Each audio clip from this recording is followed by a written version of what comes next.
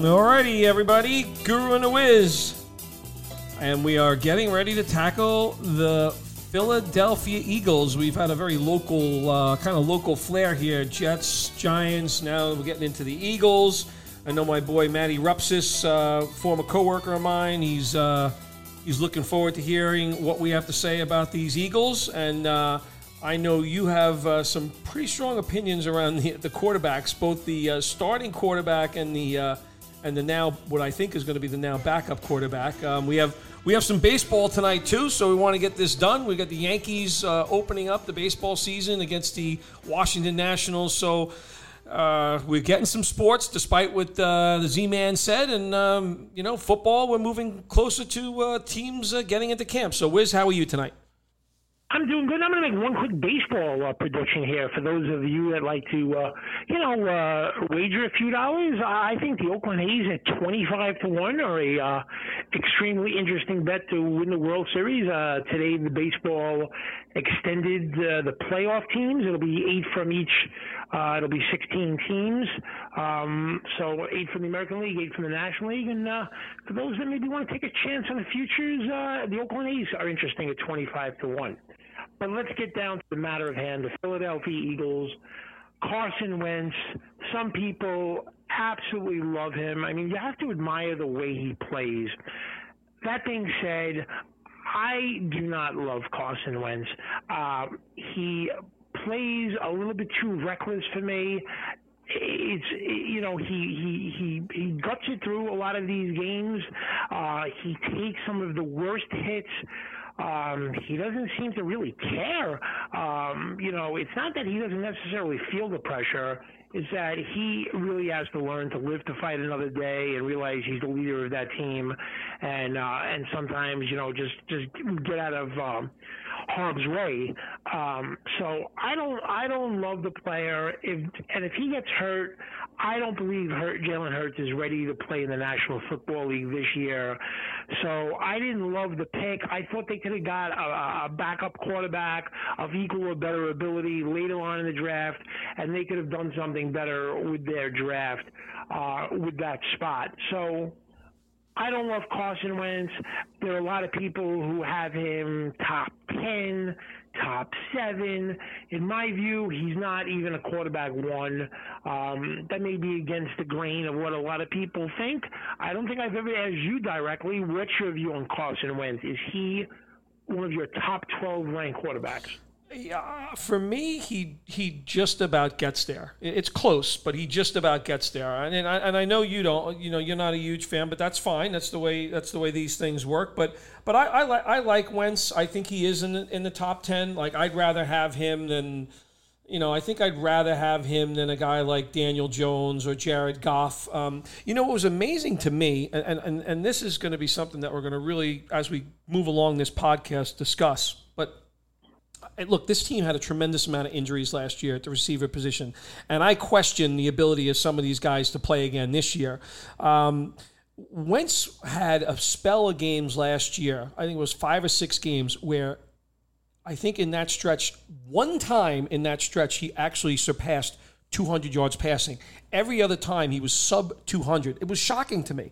And then as the season wore on, when they were running with a skeleton crew at receiver and playing a tremendous amount of 2 tight end sets. So this team is the number 1 team in the NFL in playing 12 personnel, 2 tight end sets 41% of the time.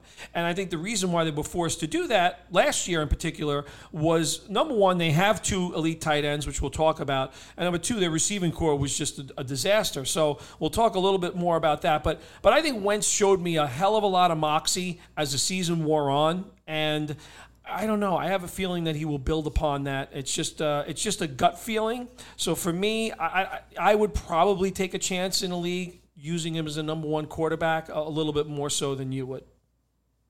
Yeah, I mean, the tight ends are the best 1-2 tight end punch in the league. There's no question about that on one team.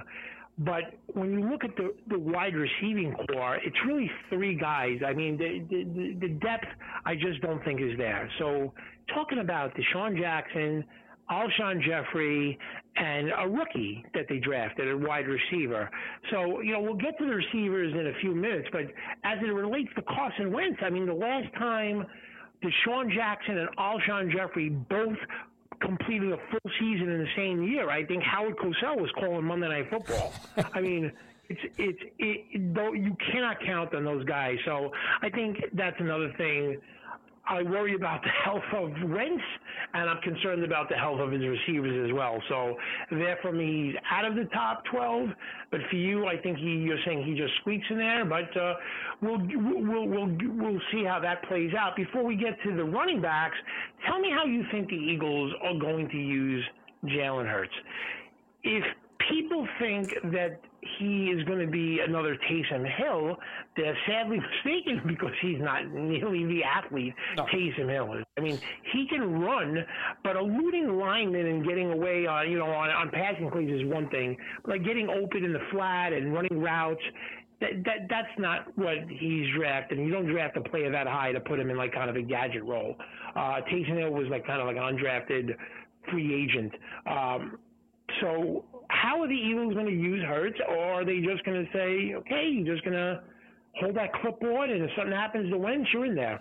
So again, we've fallen back on this a number of times, but again, not a normal year, so preparation has been very different. So I think because of the way things have played out, it's going to be very difficult, even if in the event that Wentz did go down, you'd probably see Nate Sudfeld first before you'd see Jalen Hurts. I just think the difficult circumstances that we've all been under and the preparation time that's needed, especially for a rookie in this league, is just not going to be there for Hurts to get in there. So my guess is that Sudfeld is actually the backup quarterback to start the season. Maybe some things change as we move along in practices during the year, but that's the way I think the year starts. There's enough kind of guys on the offensive side. We'll talk about the receivers that can play some gadget plays that you don't need to really put him out there. So I think it's going to be a kind of a non-event this year for Jalen Hurts, and the circumstances that we're under play a big part in it. All right, let's move to running back. I like the Eagles 1-2 punch. I don't even know if it's a 1-2 punch. It's maybe even kind of like a 1-1-A punch here with Miles Sanders and Boston Scott. I'm hoping that they figure out a way to utilize both players. They kind of did at the end of the year last year. That was due to their receivers being hurt. Having both of those players on the field at the same time, two electrifying players, two players that, we get the ball in their hands in open space. They can do a lot of things with it. So talk to us about Sanders and Scott. I know you like both players as well. How much do you like each player in terms of ranking? I believe Sanders has creeped into that running back 1 situation. Scott maybe running back 2. I don't know. I mean, somewhere around then. Tell us your view on those two players.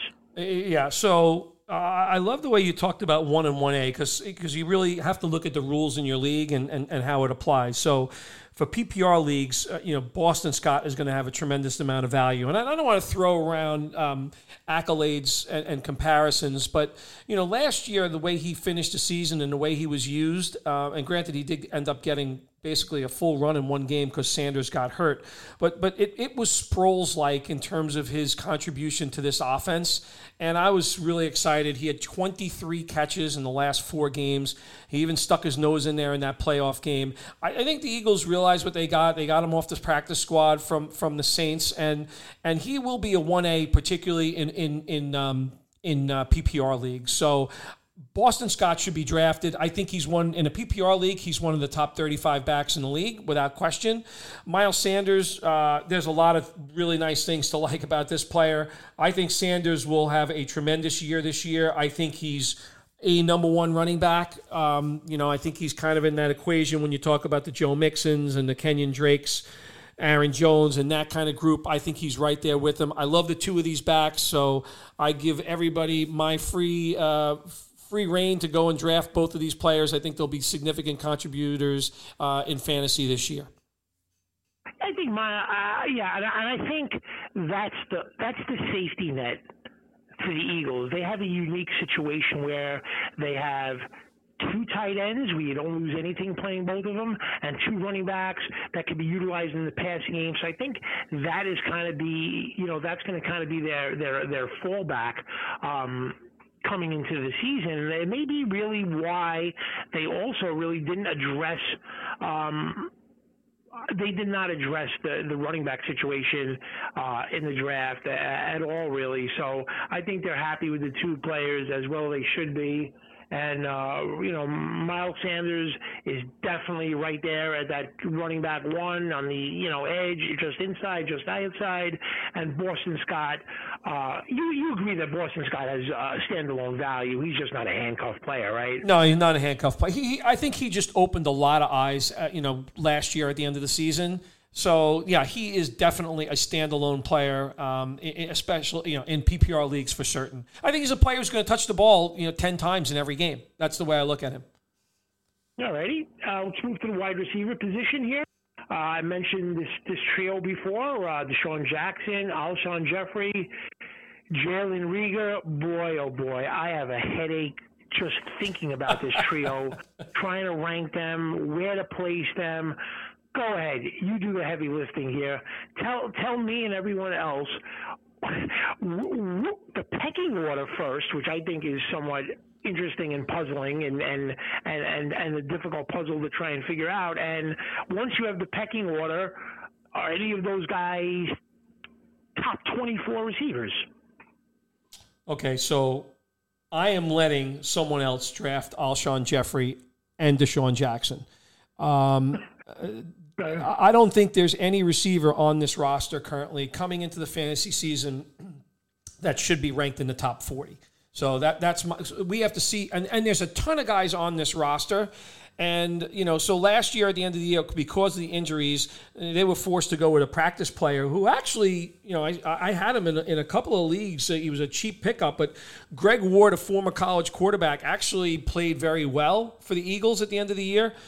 He might even stick his nose in there again. Look, they drafted a lot of guys too. They drafted John Hightower. They drafted Kes Watkins. They made a trade to bring in Marquise Goodwin. Last year, in one league, I made the mistake of drafting, in a dynasty league, J.J. Arcega-Whiteside. He looked like he was Hassan Whiteside on the football field, so it didn't really match. He didn't play that well. Although I am hearing there is still noise that there is a lot of belief in this player still. He's a big physical body.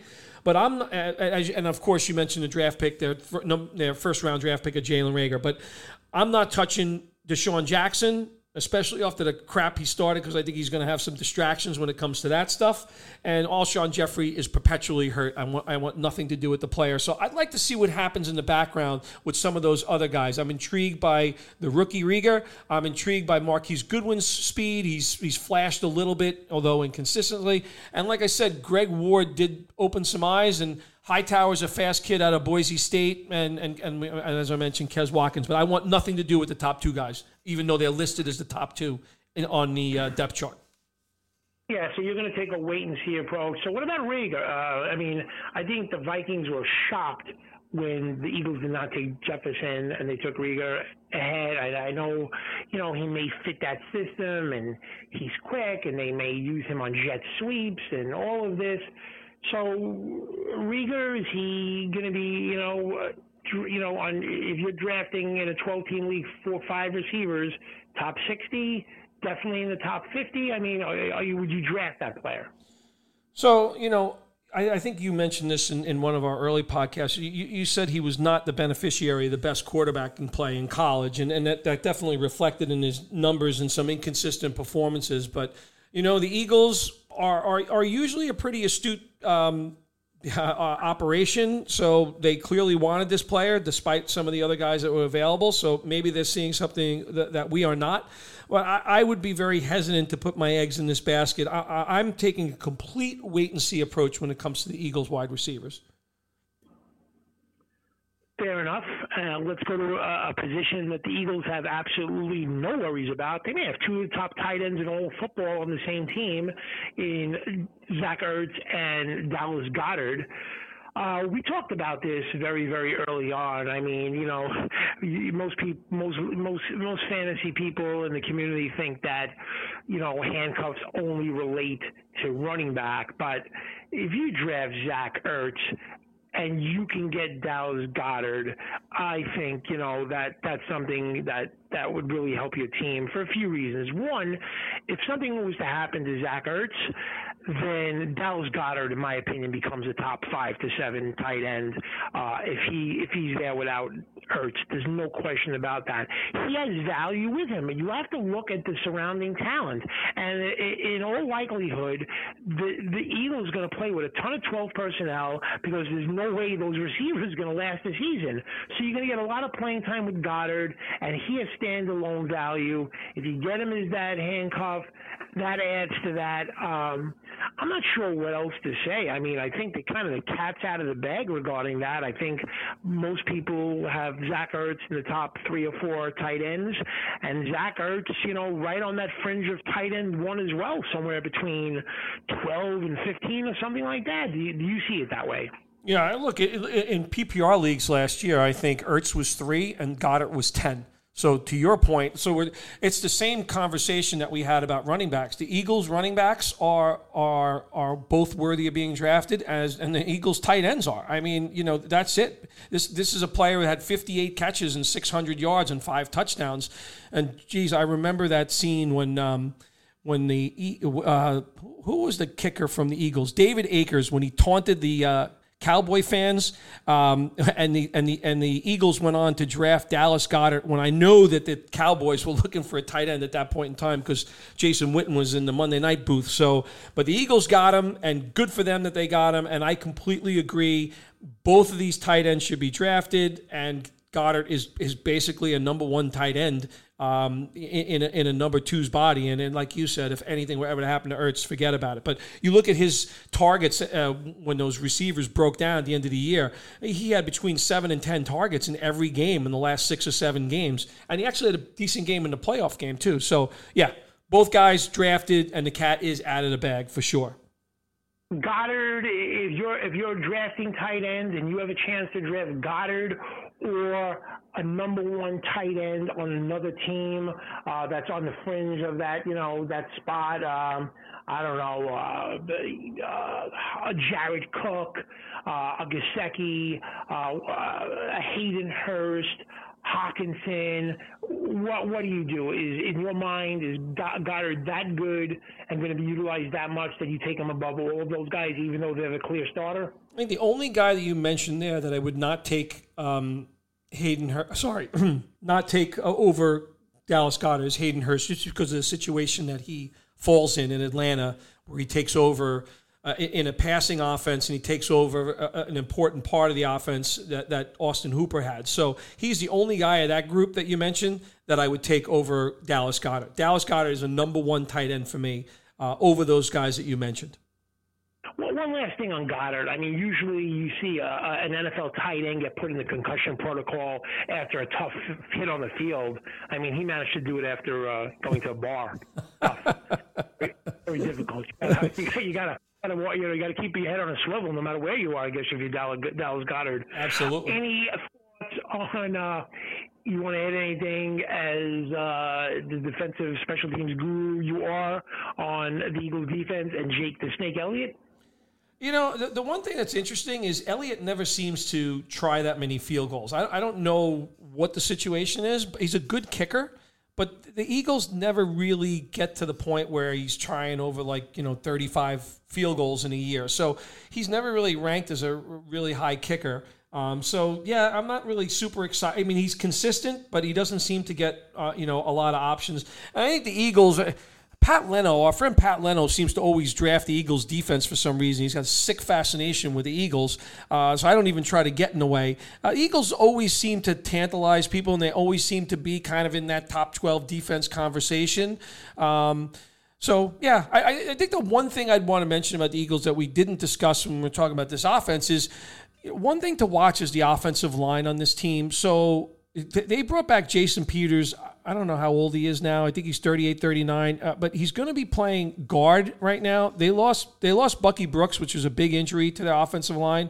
And the rookie last year, they drafted him the year before, which is Andre Dillard, looked like completely lost as an NFL player. A lot of penalties were called on him. So I really want to watch this line carefully, and that does kind of play into the running back situation.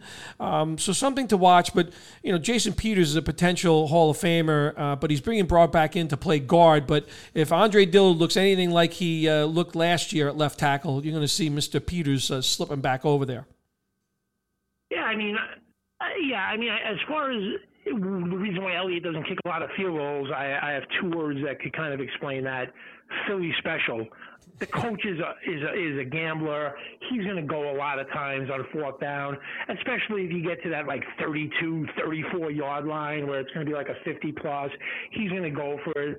That's something that we're going to get to when we start breaking down kickers is which coaches are more likely to go in those situations and which one are very comfortable sending out the kickers.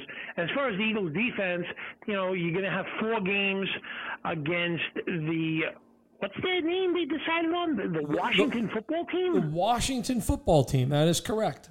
So the Eagles defense will have 2 games against them and 2 games against Edward Scissorhands, Daniel Jones. So you could get some fumbles and sacks and all of that stuff. So interesting to think about that. And the next podcast, man, there are so many Steeler fans. We have so many friends who are Steeler fans. We're going to talk about them and the defending NFC champions, San Francisco 49ers.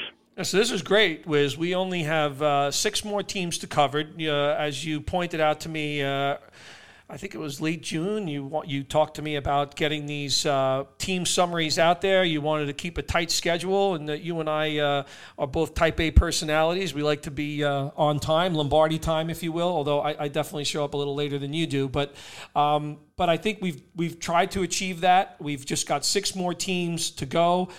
I definitely encourage our listeners. We've covered a lot of ground in these, and we've taken a lot of time to discuss things that we think are pertinent to your draft. So hopefully you are preparing, because I spoke to Jimmy O today, Wiz, and he says I'm not even looking at anything. And you, but in all seriousness, we're going to really start getting into it. We're going to get into a lot of detailed things, position rankings. We're going to get into what your league should consider doing to prepare for this, strange season. We're going to talk specifically about what our league has done and what we're going to do. And you may want to use that as well, because, I have some interesting ideas that I'm going to propose to my league. And aside from the rankings, you want to get your league off in the right way, and you want to try and make things fair and kind of prepare for the unexpected and do the best you can. So we're going to be mentioning all of those things, including detailed position rankings as well. Yeah, and again, so Guru and Wiz, and that's awesome, Wiz. Thank you very much for that. GuruandWiz@gmail.com if you want to talk about anything specifically. We're on Spotify, iTunes, and SoundCloud. Just keep coming at us. You got to subscribe to those podcasts so these come automatically to you in your email. It's a really easy thing to do. You just have to press one button, so it's not that hard. Don't be a Jimmy O. Make sure you're prepared, because we are trying very hard to make sure that you are able to succeed in your fantasy football season in 2020. So that's it. And if you have a question about your league, if you have a question about your draft spot and your position, who you should take, about some players, situations, feel free, email us, and we will respond on the air directly, and we'll mention you, and we'll talk about the situation, and we'll do our best to help you out there as well. All right, Wiz, look forward to the Steelers next, and I wish you a fine evening. Thanks very much again. You got it.